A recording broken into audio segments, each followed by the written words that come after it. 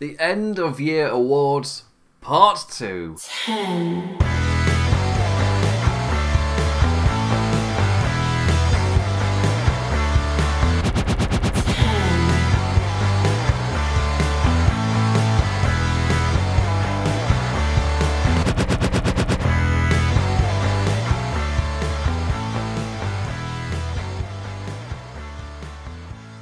Hello, my name is Matt Mayer, aka Imp, and this is LOP Radio on YouTube, or Imp's LOP Radio Adventure if you're listening live in podcast form. This week is once again all about the memories of 2019 as we look back over the year at the greatest hits and the lowest of the lows. Once again, these awards are all WWE centric, with AEW still being a baby. I don't, a bit harsh to give it like really negative awards, but of course it's short term, so I'm not really going to include it in the whole of the year awards. And this, if I included other promotions like New Japan and Impact or whatever, then suddenly this show takes forever.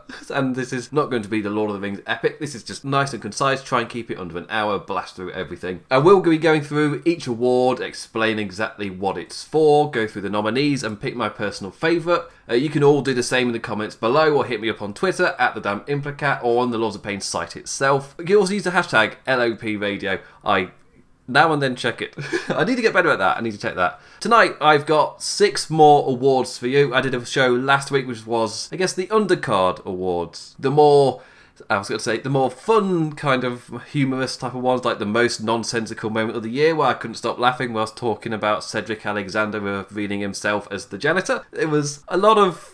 it was a fun show. Tonight is the more important stuff, the main events. The biggest ones though: Male Wrestler of the Year, Female Wrestler of the Year, got Match of the Year, and then Worst Match, Worst Storyline, and of course the Feud of the Year as well. So it's 6 where they're all the main event, the big ones throughout the year. What was the best? We'll notice I've not done a Worst Wrestler of the Year, because especially in WWE's environment, a lot of that can hinge on the creative side, and for me, it doesn't really make sense to give a Worst Wrestler of the Year to a world that hinges so heavily on the creative of which they have no control, or the production of which they have no control. So, yeah, I feel like that would be a little bit harsh. It's really just praise for the wrestlers. But yes, 6 to get through, so I might as well batter them all. Before I do, just want to give a quick shout out to all the other shows here on LOP Radio. We've got a show every single day that comes out, so if you want to go check those out. I've done my best to upload Dynamite After Dark every single week. I'm going to start getting back on Sports Entertainment Is Dead, getting up on the YouTube channel. Everything is available in podcast form.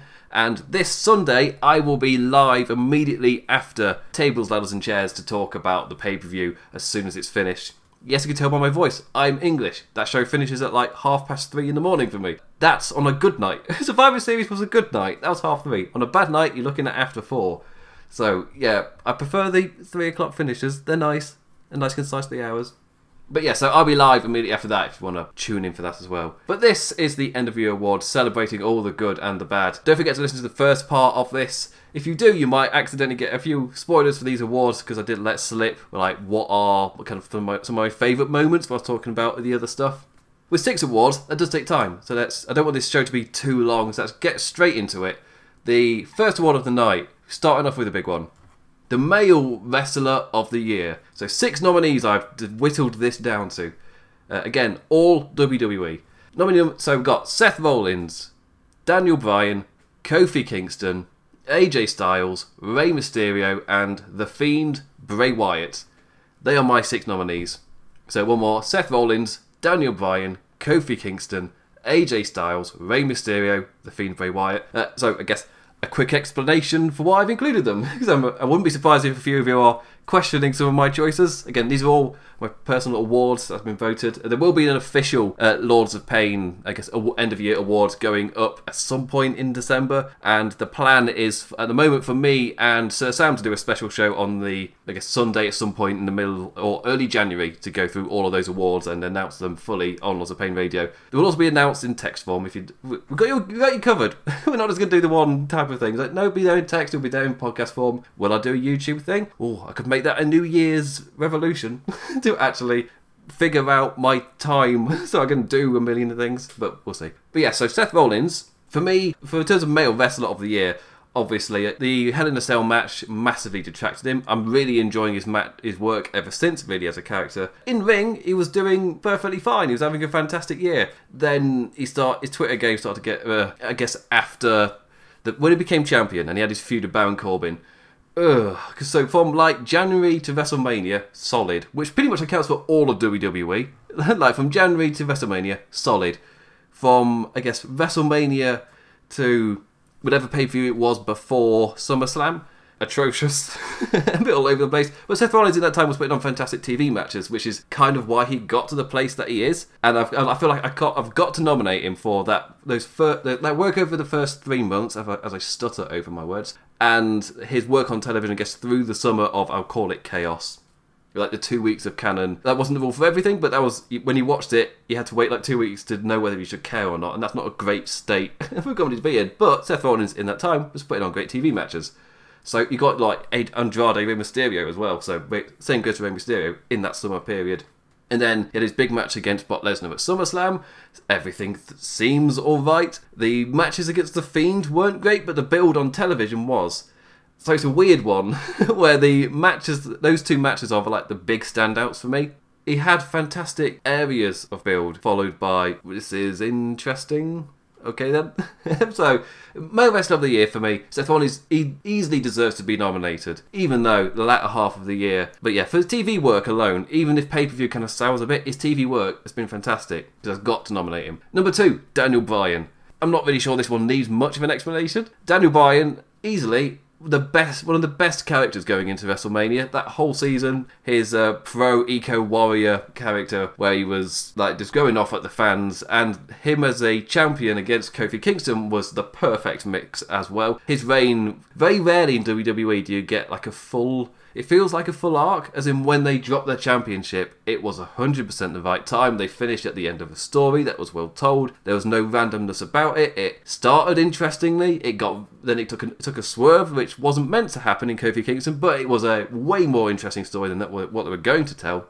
And they then told that story, like amazingly, incredibly, beat for beat, it built fantastically. And their match at WrestleMania is nominated later in this list.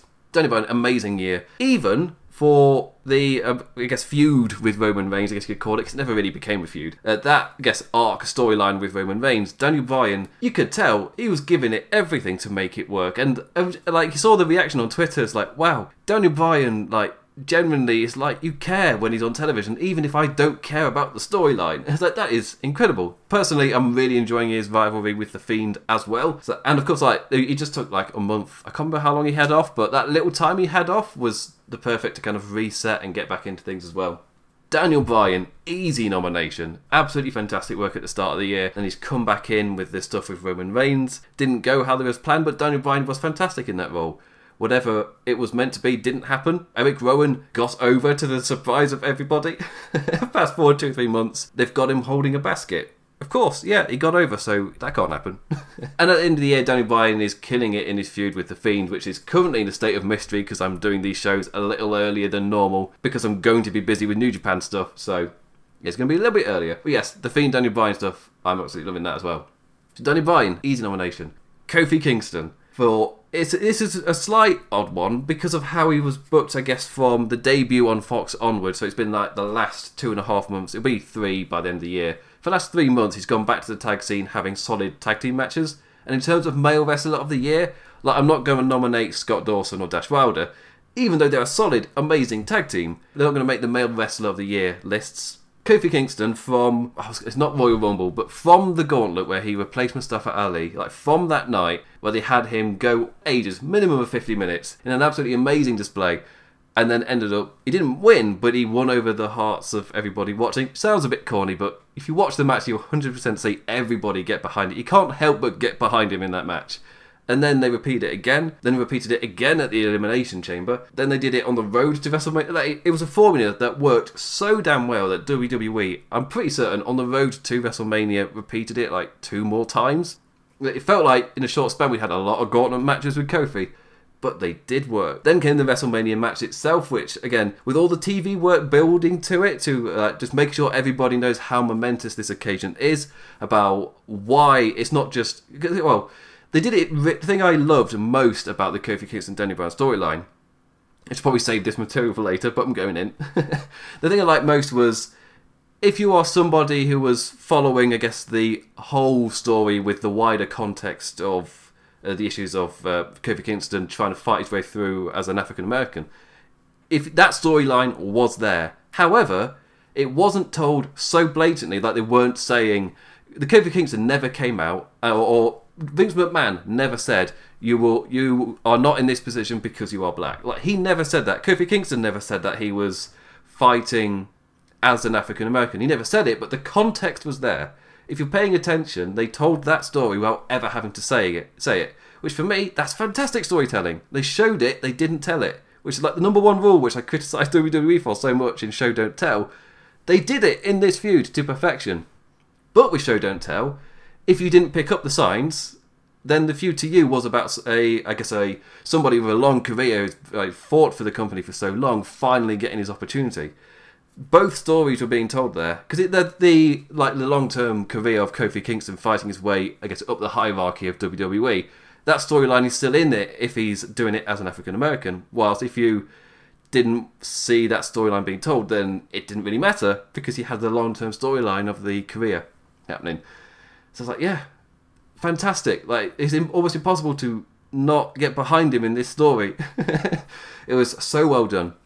Then he had one of the strongest, I wasn't going to say best booked reigns, but one of the strongest booked reigns of like a babyface in WWE in quite some time, holding the championship all the way from WrestleMania past SummerSlam till the debut on Fox in October. Like, he had a incredible championship run, which you would hope would be remembered for quite some time. Like, in the short term afterwards, I say short term, we're now 2 months past it, it feels like he got squashed by Brock Lesnar, immediately sent down, and his championship reign is never recognised or talked about or anything.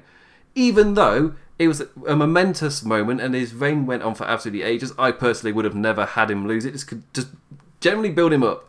His issue, and why he might not win Wrestler of the Year, his main issue is not really in how he was in his matches, but more he was never really given any storylines to go anywhere. And the biggest strength for like everybody else on this list, I guess aside from one other guy, is the story part to their, I guess, kind of long-term stuff was a lot more in place than it was for Kofi. Kofi had his short-term story, which played on the past really, really well, going into WrestleMania.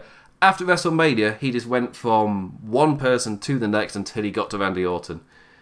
And then he lost to Brock Lesnar after getting past Randy Orton. So it was he had a whole summer where it was just interchangeable Challenger of the Month, which was a bit of a shame. So he was booked strongly because he won, but I wouldn't call it well booked, which again is a massive shame because I feel like he should have. For me, because of like the chaos of the summer where the world of WWE was so unstable. Like, even though Kofi Kingston had a stable booking kind of thing, it really didn't feel like his feud had got going until Randy Orton. And for me, it's like they accidentally found a way to prolong his reign really well to me. I see different opinions online, but for me, Kofi Kingston's reign felt like it only just started, and I could have easily seen him being champion all the way into next year. Maybe lose it at the Rumble in time for WrestleMania, or even keep it all the way. Like, personally, I wasn't ready for his reign to finish, especially in the fashion that it did. But yeah, Kofi Kingston, I've simply got to nominate him because of his strong championship run and the manner in which he won it in the Elimination Chamber, Fastlane, yeah, fantastic stuff. Next, AJ Styles. So this is, for me, this AJ Styles, when I say AJ Styles for me is at the bottom of this Male Wrestler of the Year list, that it's weird to say that because he's had a solid year where AJ Styles has once again put out fantastic work on both television and on pay-per-view. Whenever he's wrestled, he's been fantastic. But he's not been Male Wrestler of the Year, and I mostly would say it's because he's kind of been a bit lower down the totem pole. He had his matches with Seth Rollins, which were fine. Really, I'd say that's what AJ Styles' year has been. I would say he's had a solid year, but he's not really massively excelled. I've had any incredible 4-star matches. Like, he's had good, solid, entertaining matches throughout the entire year, but he never really broke that for me. He never really reached a point of, oh my god, this is amazing kind of territory like a few of the others. He just had a solid year, and it was so solid from start to finish. I was like, oh, well, if I'm picking a sixth person, I don't really have a choice. I have to pick AJ Styles. So that's why he's on this list. It's more of like I see you there, AJ, even if I'm not going to give you anything. So, sorry, Alan. Next, Rey Mysterio. This is a massive surprise to me. Rey Mysterio, for a nice stretch in WWE, was like the best promo guy every week in his feud with Brock Lesnar, in the way he built up Cain Velasquez, his storyline with his son Dominic. Like, Rey Mysterio, he's suddenly become a really good promo guy. What has happened? Like, if you talk to me, like the me of 13 years ago, where I was an absolutely massive Rey Mysterio fan when he won the Royal Rumble and he went to WrestleMania and he won. Like, I didn't even realise as a kid that he didn't particularly go down well. I didn't care. I was a massive Rey Mysterio fan. I absolutely loved him. But I would say I could easily recognise he wasn't 100% the best on the mic or like emoting what he's trying to say, like in the most dramatic fashion that WWE likes. Now though, yeah, he's fantastic. He's really, really good. To the point where they actively used him to help get over Cain Velasquez. It's like, yeah, Rey Mysterio's done a fantastic job. And then not forgetting his in-work career as well. First quarter of the year, fine. Then slowly built up. His matches with Andrade went down an absolute treat. Not long after, he's back into title picture scenes. And of course, as I said, his match with Brock Lesnar was fantastic. He's currently United States champion. After he's now in a feud with AJ Styles, I think. No, he just has Randy Orton and Rey Mysterio is there, I guess. But yeah, surprisingly solid year for Rey Mysterio.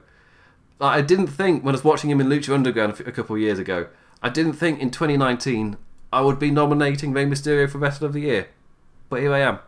So well done, Rey. A fantastic late spurt. He's Shawn Michaelsing all of us. Great stuff. And finally, the Fiend Bray Wyatt. With the effect he has had on... I'm shaking everything. With the effect that Bray Wyatt has had on the whole wrestling world of WWE, like how no one else has shaken everything up like he has. Even though his most recent matches haven't exactly gone down incredibly well, the character work, the interest, the amount of fans who over the course of the summer were being turned off the product, who didn't really feel like they have a lot to get interested in, a lot of those fans gravitated to The Fiend. Like, so many of them got drawn into Bray Wyatt's cartoony character, and they realising he's more broken and monstrous than he's ever been. This is actually the most horrifying form ever, when at first you thought, oh, he's childish Bray Wyatt. No. He's absolutely demonic, he's broken. That I really, really liked. And so did loads of other people. And the fact that that one storyline, that one kind of arc, the slow character building, people checking in WWE like every week just to see The Fiend kind of like VTRs, their vignettes. It's like, yeah, that you had something, WWE. Of course. And then after SummerSlam, he was like the hot shit in WWE with the match against Finn Balor. Everybody seeing his entrance, like, oh my god, they have something special here. This is amazing. WWE thought the exact same thing. He said, yeah, we've got something special here. Then his match with Seth Rollins, for me, that showed how well they had done the build for Bray Wyatt, how over he had gotten. Then the match was a massive disappointment, and it got an absolute outrage of emotion. For me, it's because I can easily understand it. Like me, on the night, I was like, oh, I was so depressed when I did my live show after Hell in a Cell. But there's like wider context to that. But that shows that how well they had done to get fans to care about the character, so that when they did do, like, apparently there were outside circumstances, but what was given to it was a tad of a butchering by accident, where it felt like this might take a while to get his momentum back, but then WWE like gave him all the fire at Crown Jewel, like this type of thing of you're going to win, like end of. Yeah, it's an interesting one. He has had such an effect on the industry. Absolutely massive character from this year. One of the most, I guess, influential in terms of the way the product has shifted as well. He's currently Universal Champion, and everyone he encounters has a massive character change. So he did it to Finn Balor, NXT now a heel. Seth Rollins now on Monday Night Raw as a heel. Daniel Bryan, I'm assuming, is going to turn up as a bold lad. We'll wait and see. The return of the Dragon. Like, I don't know how many WWE fans will get the return of the Dragon, but yeah, maybe if he comes back as Braniel Danielson, that'd be interesting. Like, it depends how far back the Fiend sends someone. You can easily go back to Daniel Bryan chanting yes as a heel when he was bold. Anyway, The Fiend Bray Wyatt, incredibly influential over everything. So, but personally, in terms of solid across the entire year, I'm going to give it Daniel Bryan. My personal pick. Of course, you can all choose your own, be it Seth Rollins, Daniel Bryan, Kofi Kingston, AJ Styles, Rey Mysterio, The Fiend Bray Wyatt. For me personally, it's Daniel Bryan. Again, his work with Kofi Kingston, incredible. His work with Roman Reigns and Eric Rowan somehow also really good, despite everything. And his feud with Bray Wyatt, absolutely loving. Not forgetting the matches he had, I guess, with Kevin Owens, the matches he had with AJ Styles, which unfortunately fell in a bad place on the Royal Rumble. But yeah, Daniel Bryan, incredibly solid year. Quite possibly the best WrestleMania match, at least, maybe of the decade. At least of the, I guess, this generation, easily the best WrestleMania match. Incredible stuff. So for me, easily deserved Daniel Bryan, Male Wrestler of the Year. Shout outs to, I guess, everybody on the list. I was going to get more specific on somebody, but no, yeah. Everybody on the list for me, they did something in my mind to deserve to get on it. Right, next up. Barreling along, not much break for anything. The Female Wrestler of the Year.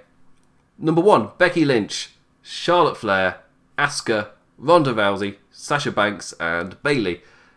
Bayley is in that last place AJ Styles of, yeah, saw your work, you're not going to break the winner, but I just wanted to acknowledge the fact that you've done some decent stuff this year. Nothing more than that. And she cut her hair and everybody was just like, oh, she's Karen speaking to supervisor. I found that hilarious. But really the top echelon, I guess, weirdly. Well, actually, do I have to go into the detail about this, really? Becky Lynch is the man. She's the top star. The winning the main event of WrestleMania, winning the Royal Rumble. Incredibly hot in terms of momentum behind her, and like just to take it to the main event of WrestleMania, to carry that all the way through the summer, to be one of WWE's top attractions, top draws, to be on the cover of WWE 2K20. It's not her fault. The game's crap. She had a fantastic year. This is a year that Becky Lynch, a female superstar in WWE, became one of their top acts. Like, she's just as credible as everybody else. There's on the 2K cover where it's her and Roman Reigns. It's not a male and a female. It's two equal stars, which is like massive for women's wrestling. Like, this was a year everything got cemented, and now this is like you can now launch from that with we're on a level playing field now. Now you can launch into, I guess, the next era, and Rhea Ripley looks to be the person to really capitalise on that. So yeah, exciting times. So yes, I'm just going to spoil it. Becky Lynch is winning this. Like, before I go into any of the others, yeah, Becky Lynch, she's the Female Wrestler of the Year. If anybody else in their award picks somebody else, do let me know. Because I'm like, why? Why? How? I want to know the logic behind it. Like, why you wouldn't pick Becky Lynch after this year. So yeah, for me, easily deserved. Charlotte Flair, she's one of those people where, like, you see quite a few folk on Twitter saying that she's being shoved down the throats. But for me, she's really good. Like, she did this last year where she's secretly behind everybody's backs. Aside from a few people, shout out to Rich Letter.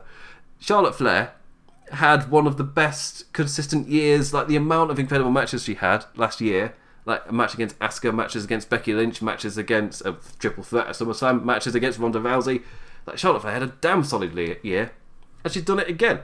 She's had a damn solid year once again, and she kind of like, she goes under the radar of a lot of people. I don't know if it's because she's tall and blonde, so when she gets pushed the way she does, people kind of see it that way. I like how she's lent into the heel character. As of late, her and Becky Lynch kind of not really clicking together. I really enjoy that storyline as well. In the ring, extremely solid. Main event of WrestleMania alongside Becky Lynch and Ronda Rousey. Like, Charlotte Flair, incredible. Next up, I'll go with Asuka and Sasha Banks together in a little way, because they've had, I guess, somewhat similar, but like one wasn't actually there and one was, and for some reason just wasn't being used. So Asuka and Sasha Banks both challenged at Royal Rumble for the championship. I can't remember, was Asuka champion? I don't know if I'm being an idiot here. Both of the matches, Asuka against Becky Lynch, Sasha Banks against Ronda Rousey, fantastic. Asuka left with the championship and had... Wait, did she? Yeah, she did.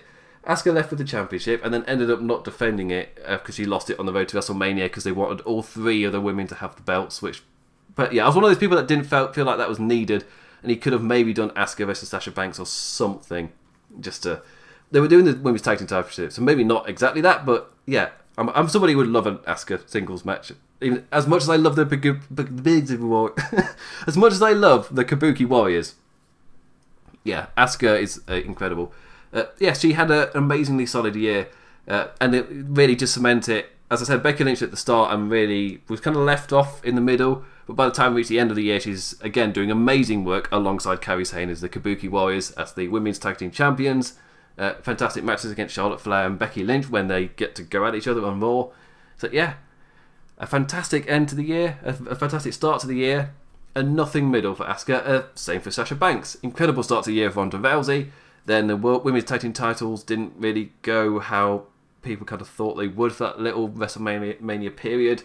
Then she dropped off the face of the earth, spent some time amongst herself, came back, had one of the feuds of the year against Becky Lynch, incredible run of matches, then jumped over to SmackDown, has been doing fantastic character work and solid TV stuff since. Again, not her fault. And of course, when she's been on pay-per-view for a Survivor Series, she was solid. It's not her fault that the Saudi shows don't allow women, aside from, trying to break that barrier a little bit.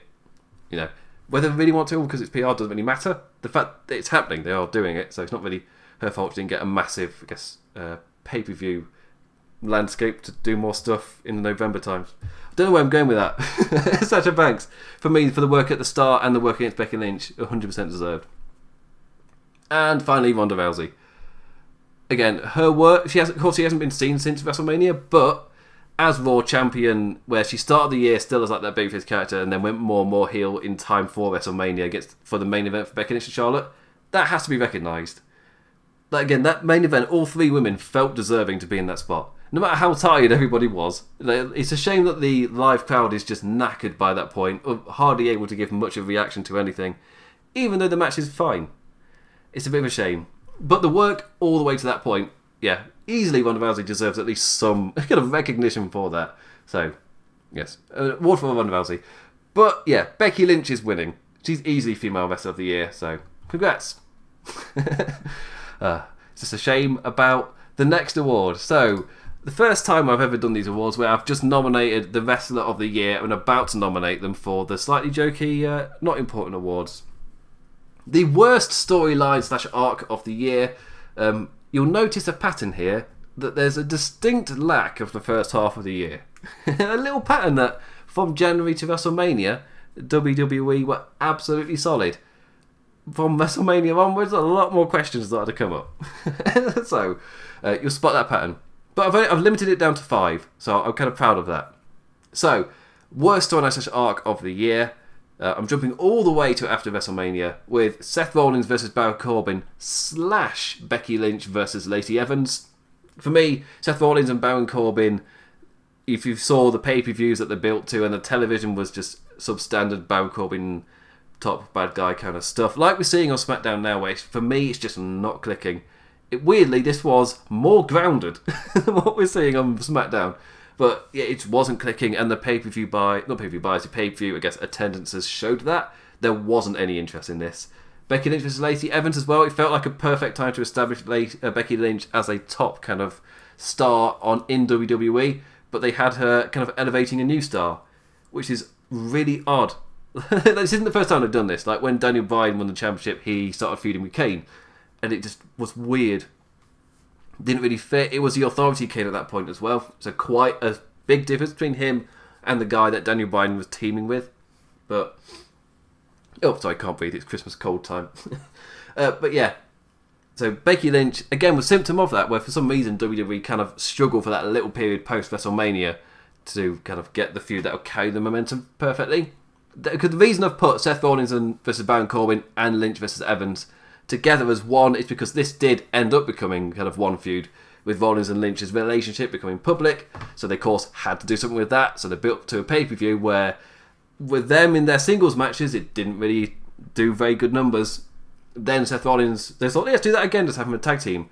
Again, didn't do great numbers. So what part of the last pay-per-view told you this was a good idea to go with it again, but as a tag team match this time? Like, no, didn't do well. Word backstage was Becky Lynch especially, I don't know about everyone else, Becky Lynch especially, just wanted this to kind of end and just can't she just move on as a wrestler, not as a girlfriend of Rollins. But yes, for me this was the beginning of the summer period of WWE where things just started to wobble a little bit after a really solid WrestleMania, if a really long one. It started to get a little rocky over here. The good news for WWE is they were so all over the place that the feuds that continued over the summer, yeah, there was, I guess, a little bit more to them because they managed to not fall apart. So there isn't really any long storylines or arcs to talk about from the summer. Because like month to month, often like if you're talking about the mid card, it was like week to week or fortnight to fortnight. With the main guys, it was like month to month, or you're looking at like Rollins versus Corbin, which is like, ugh. But the one feud that did start towards the end of the summer was who attacked Roman Reigns. This is an odd one because the first half of this for me was blatantly made up as it goes bollocks.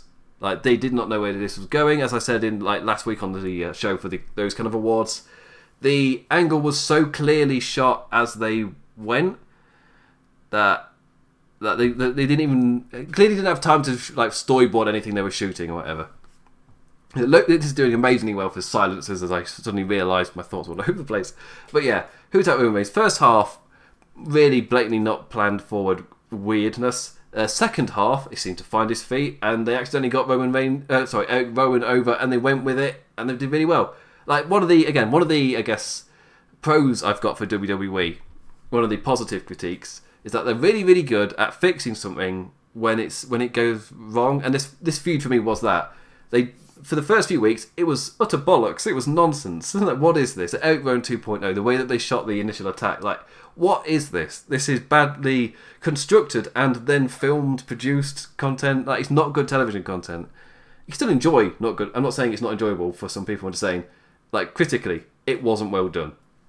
But as they did fix it, so that's kind of where my praise comes in. They managed to take Eric Rowan, who was surprisingly getting over. They went with it, and his match with Roman Reigns worked. And Daniel Bryan and Roman Reigns versus Eric Rowan and Luke Harper was a damn solid pay-per-view match. Not on my match of the year, but damn solid. A really, really great match. Like they called back Luke Harper to have one banger of a match before disappearing. So, yeah, like Luke Harper's got a solid year in him. Like he did some stuff at Worlds Collide. Then he saved Mustafa Ali's life at WrestleMania. Never saw him again all the way till this feud and had a solid tag match before disappearing again. So he just came back, did solid stuff and disappeared. Like good for you, Harper. Now finally got his release. But yes, who attacked Roman Reigns? It's nominated because of how it started and for me so blatantly didn't have a plan.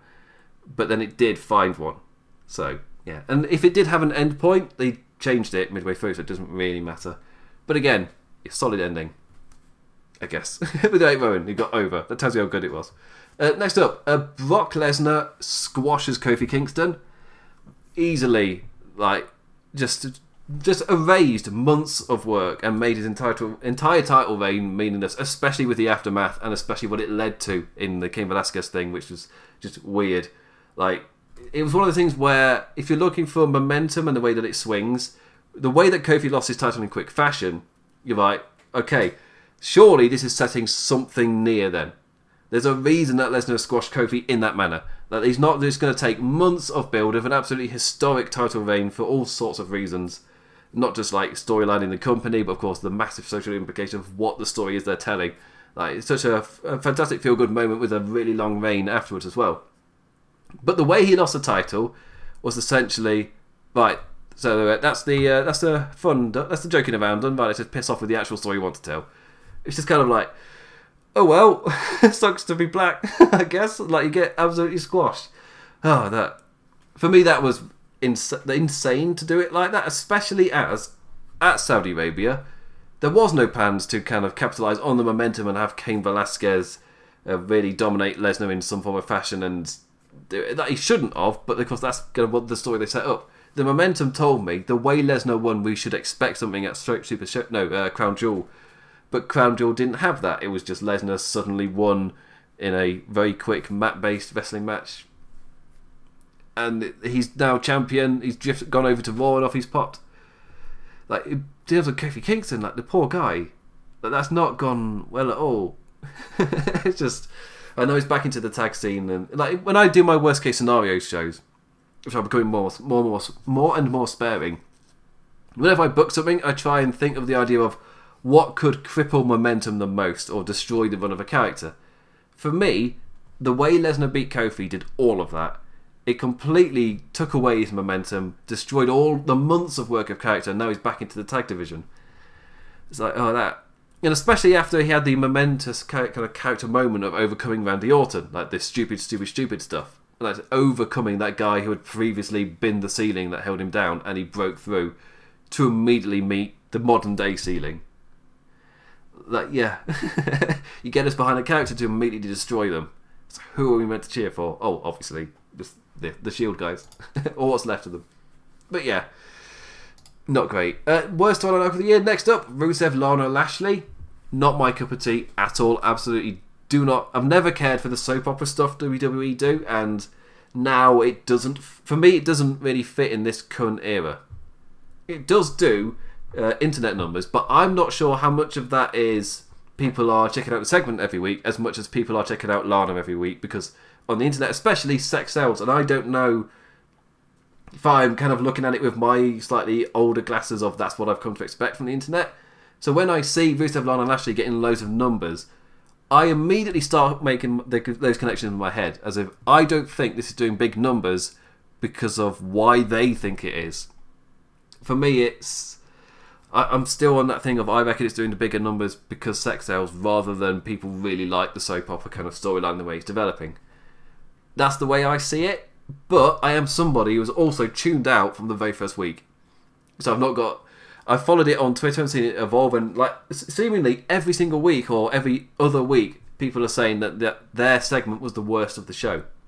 But it really does come down to taste. And in terms of worst storyline / arc, I so don't like the soap opera stuff that for me, this is 100% in the wheelhouse of something that is not for me. And it's not performed well. The scripts aren't good either. Somebody transcribed one of the, I think it was a UK show when Lana came out and did her speech. Somebody transcribed what she said, and the script is awful, especially in WWE's writing, where it's on the nose.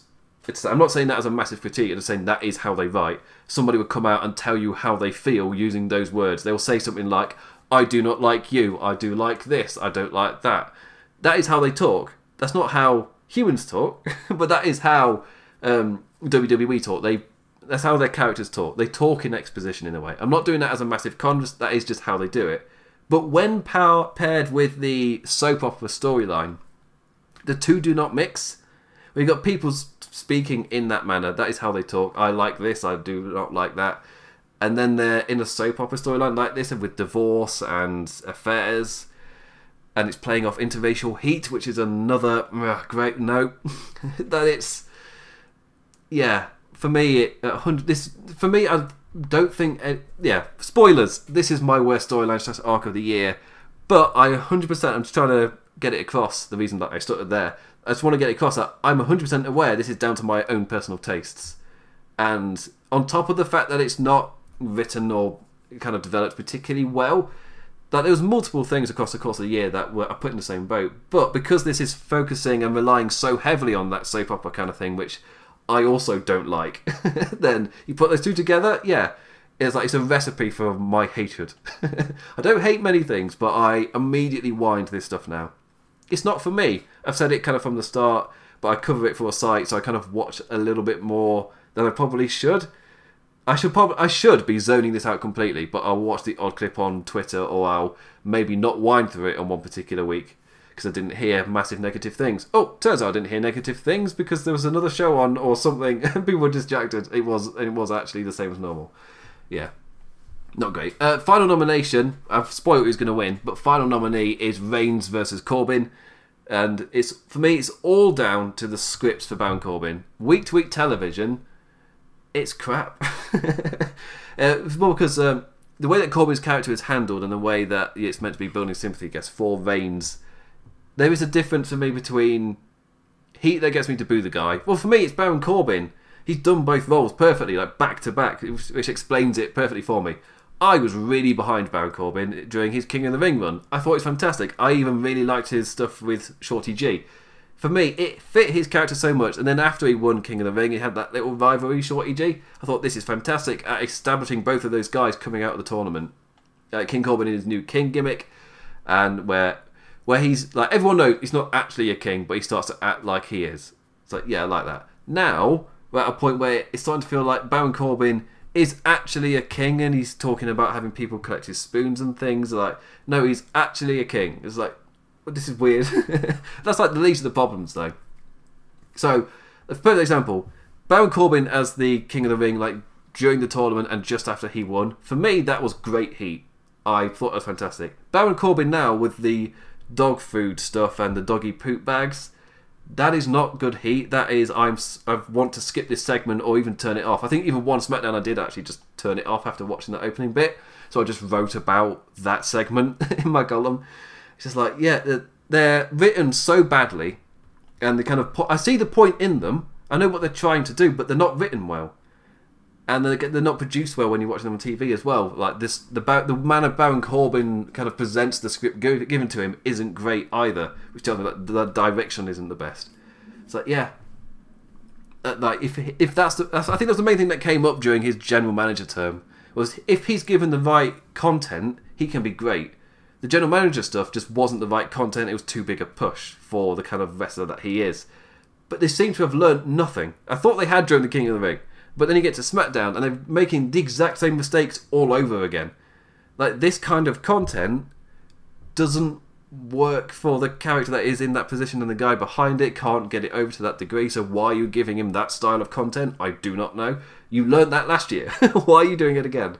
So Reigns vs Corbin, the reason it didn't win is it's more of a personal message of, you learned all these things last year. Why are you repeating the same mistakes? I don't understand. I thought you'd fixed it with the King of the Ring tournament, but you've gone right back into the same issues from Monday Night Raw of last year.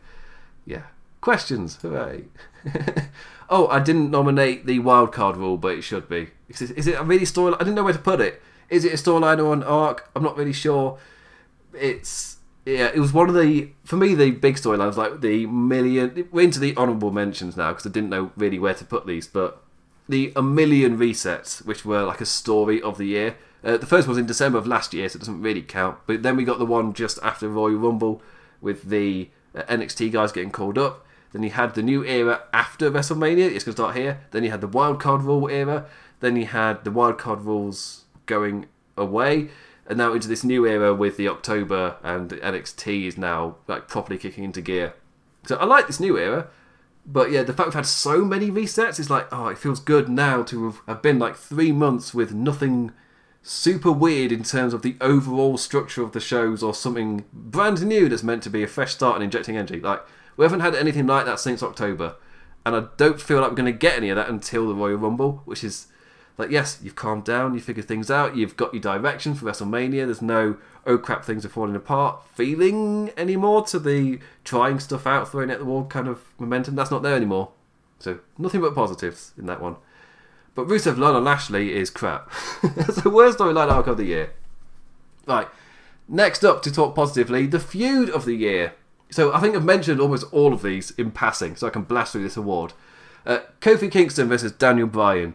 Ronda Rousey versus Becky Lynch versus Charlotte Flair, Becky Lynch versus Sasha Banks, Rey Mysterio versus Andrade Cien Almas, Kofi Kingston versus Randy Orton, Rey Mysterio versus Brock Lesnar, and The Fiend versus Daniel Bryan. This will come as no surprise, especially if you were in the comments of Lords of Pain last week. My feud of the year, because I did spoil it in there just flat out saying it, but my feud of the year is Kofi Kingston versus Daniel Bryan. It's not even close.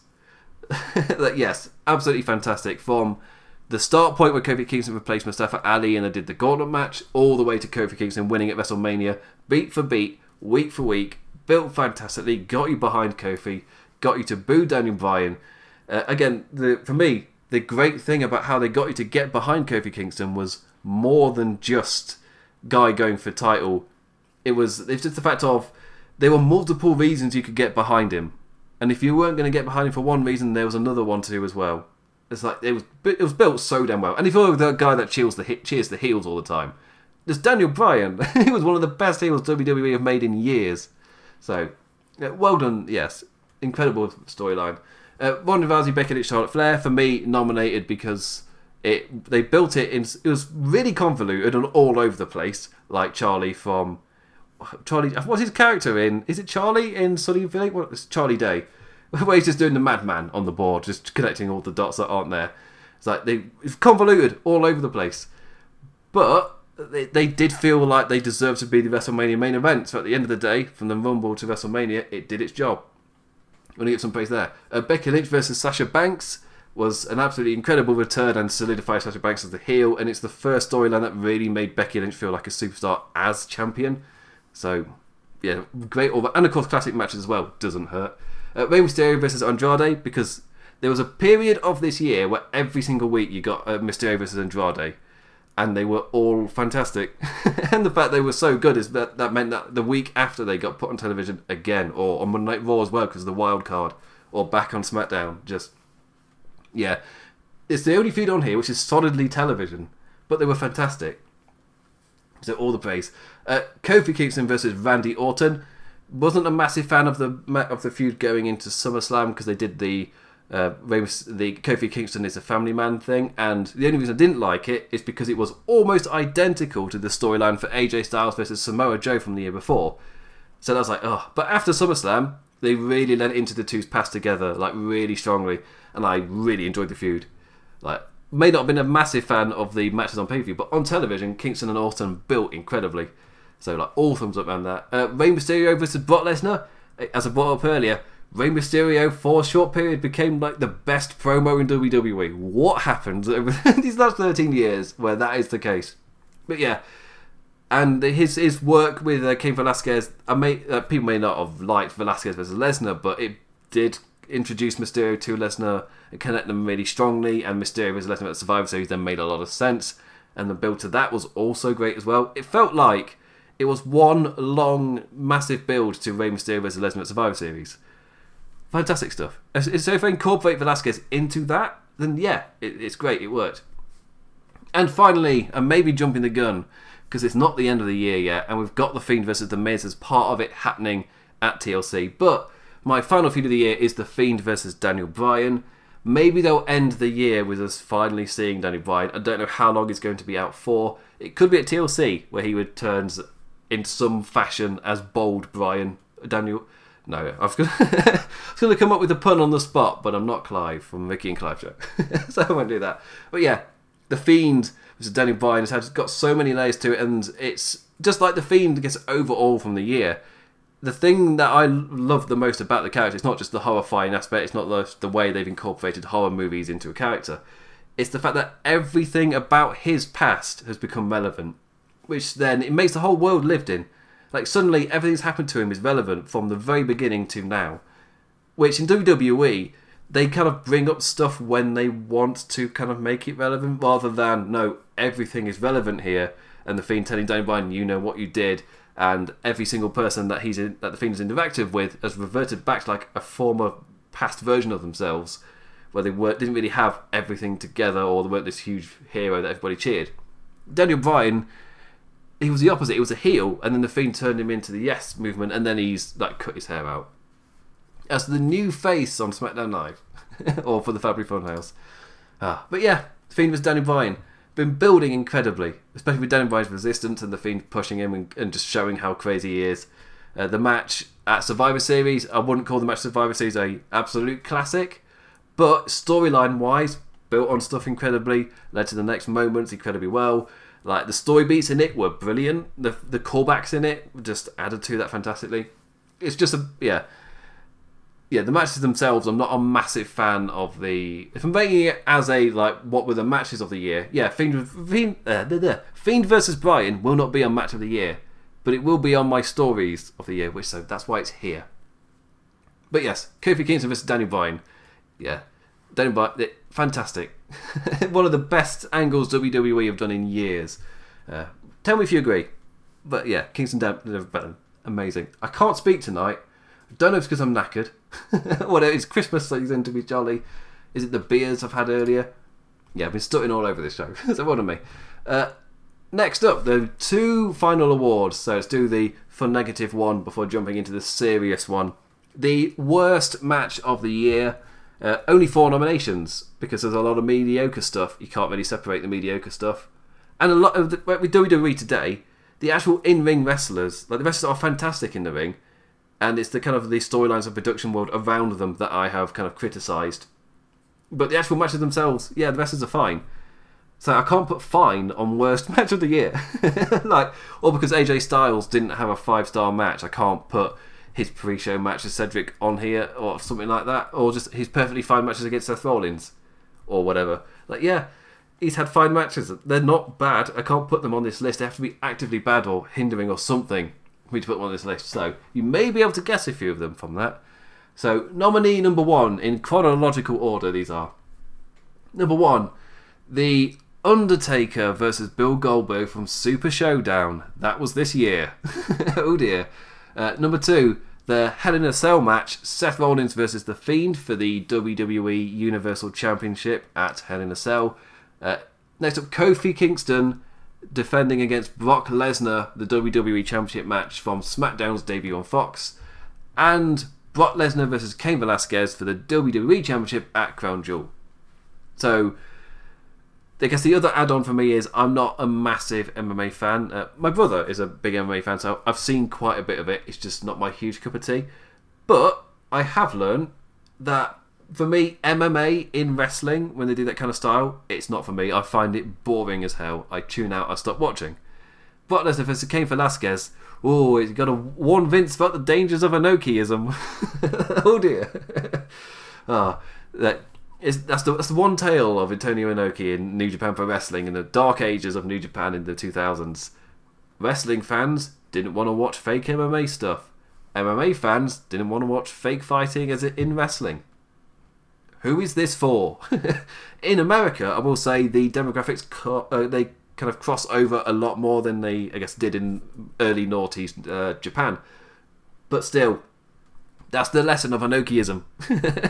Which is why I'm just warning Vince of the dangers of Inokiism. Really, Vince, just be careful here. There is evidence in this industry that this might not work long term. You'll turn a fair few people off, or it doesn't matter. But that's not the worst match.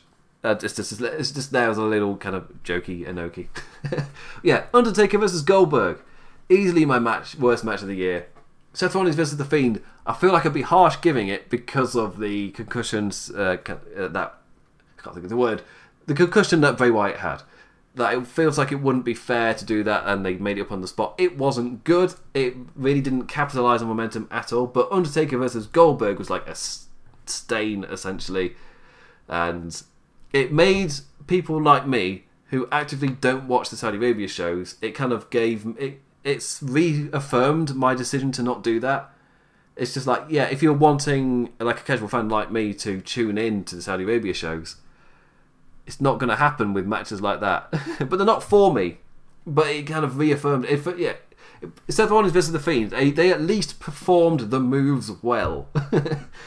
It may be seen that the sequence of events may not have been to everybody's tastes, including mine, but they at least did the moves well. Undertaker versus Goldberg didn't manage that. They didn't even do the move to a decent level. Easily worst match of the year. It's not even close. I've seen that with a lot of these awards. There's seemingly like a lot of years I really struggle with who's going to be my best, but this year for almost like every award, there's one thing that sticks out. Right, finally, match of the year. I've got, let me just count, 1, 2, 3, 4, 5, 6. I've got 7. Well, that's a good sign. 7 candidates for match of the year. This is with me trimming down as well.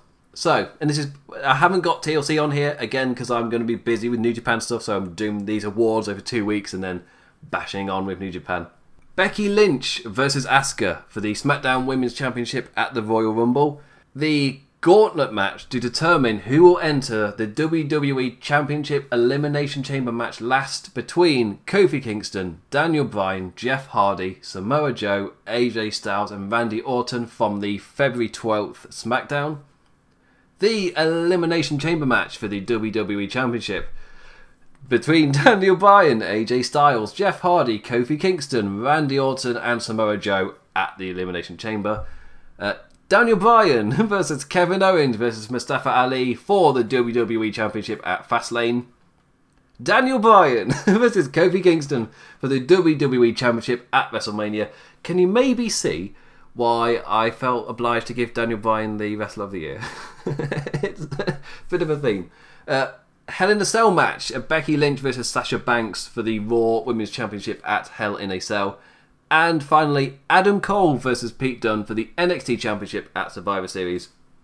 When I said earlier this is WWE only, it's also, I've not included NXT either. I feel like I could put NXT and AEW together next year. At the Wednesday night awards kind of thing towards the end. That'd be kind of cool, I guess. I don't know. I can't predict a year from now what the industry's going to be like. We've seen so many changes over this past year. Like this time last year, like AEW didn't exist. They were all in other promotions. AEW as a concept wasn't a thing. Maybe in their minds a bit. It wasn't announced until January. It must be in their minds by then. I'm an idiot. But yeah, to us, the public, it didn't exist until after Wrestle Kingdom. Which, to look at the state of the industry now, that is kind of crazy to think about. This time last year, like it didn't exist. And now they've been on television for 2 months. It's, kind of mental. But yes.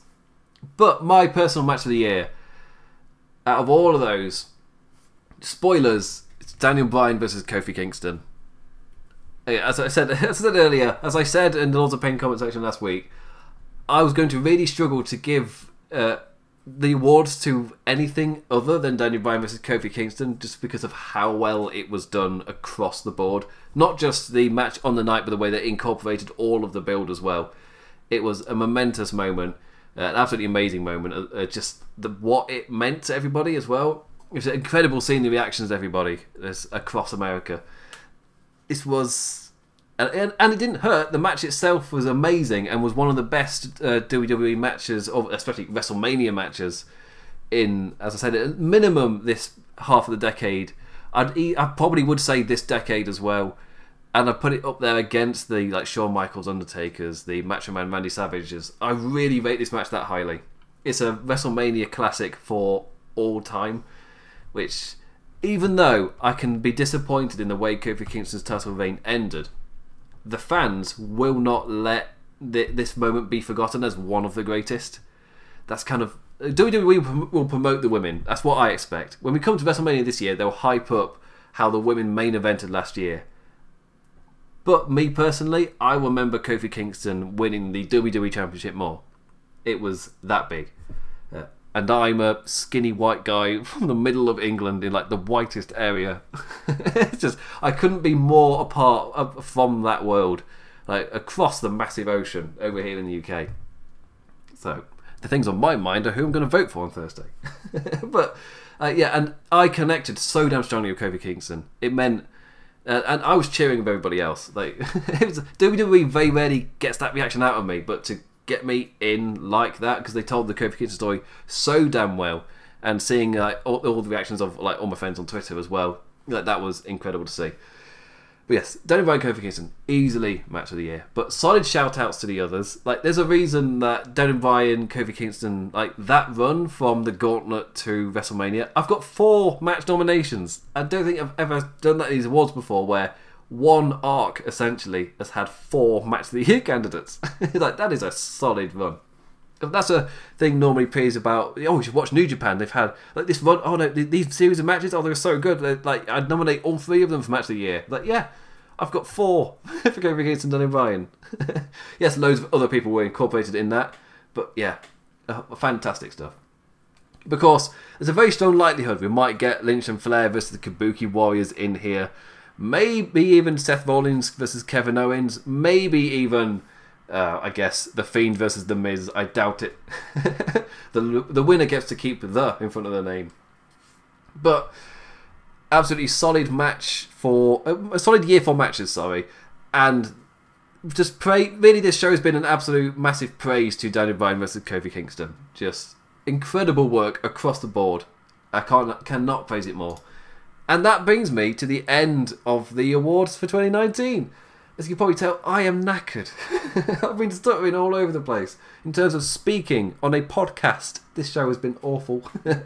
I'm assuming most people won't notice, but in my own critique, I've been all over the place. Anyway, thank you for listening through all of that. That's the end of the awards this year. First time I've ever done the awards by myself. I've normally roped in somebody, but I've roped in other people for other reasons this year. So yeah, it's not like, Imp couldn't get any friends for the thing. No, I've booked friends for Wrestle Kingdom. So I'm going to be, from this point on, I am busy as F. because I'm on YouTube. I'm not going to say naughty word. So, from this point on, every single week I'm going to be having a different guest, and I myself will be partaking in Wrestle Kingdom coverage as well. As I've already hyped the official Lords of Pain or End of Year Awards with the sticky post going up on Lords of Pain, myself and Sir Sam will be doing a reveal on Lords of Pain on, I guess, the second Sunday maybe of January. We need to figure that out. So please do listen to that whenever we are live in like a month's time. But my schedule from now. So next week I will be joined once again by Jamie Donovan, but this time the young boy will also be joining me. So it's Imp and the Kiss Boys. The theme will be rolled out once again. So Imp and the Kiss Boys will be officially debuting next week here on Lords of Pain Radio to start talking about Wrestle Kingdom. The World Tag League wrapped up this week, so we're now fully focusing on turning our heads towards Tokyo Dome. Oh, sorry, Tokyo Dome. It feels weird to say it normally. So if we're turning our heads towards Tokyo and starting the coverage there. Week after that, on Boxing Day, I will be recording with Sir Sam from Australia to continue the coverage of New Japan. January 2nd, the week after that, I'll be joined once again by Chairshot Radio's Raycash. Kayfabe Raycash. I forgot his Lords of Pain name. I started using. So Kayfabe Raycash will be joining us once again. He is a massive Tetsuya Naito fan. So tension will be at its highest for Raycash on January 2nd when I've got him on. I'm assuming that show is going to be really fun. So that. And then as I said, after that there will be the Lords of Pain awards show as well. So the official awards announcements here on Lords of Pain Radio. So this essentially was the calm before the storm. This was me nice and happy, just talking about the past year, reminiscing, joking. Tonight bringing up the stuff that I generally enjoyed. Next week, the countdown to Wrestle Kingdom begins, and away go my numbers. No one cares about New Japan, but I do. So I'm going to be bloody covering it. Anyway, so thank you for listening to the End of Year Awards. What were your awards? Do you disagree with any nominees I pick? Have I missed anybody off my list? Do let me know. Follow me on Twitter at @TheDamnImplicat. Hit me up on my columns on lordsofpain.net. Post every single Saturday. Hopefully that's the case. I'm probably going to sag a bit over Christmas because most people get more free time over Christmas. Oh, not for him this year. Last year I was one of those people. I bashed out the story of Hiroshi Tanahashi. I took all of December / a bit of January and wrote an absolutely massive column as a massive spider walks up the wall and you're a big brave boy, Imp. So I had time to do that. This year, no, not at all. No, the exact opposite of that. So I might drop off a little bit, but doing late night or random time shows for Lords of Pain Radio to kind of just help it's out of the way kind of thing. Even though I'll be knackered, it's out of the way. With Sir Sam, I'm recording at 9 AM on Boxing Day. We'll see how that goes. That'll be fun. Full with Christmas Day dinner. Anyway, with that, finally, do listen to all the other Lords of Pain Radio shows. We've got Dynamite After Dark, which will be up hopefully before this is up on YouTube.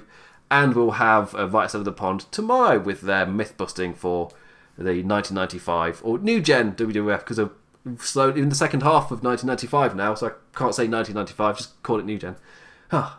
Anyway, thank you for listening. With that, I bid you adieu. Adios. 10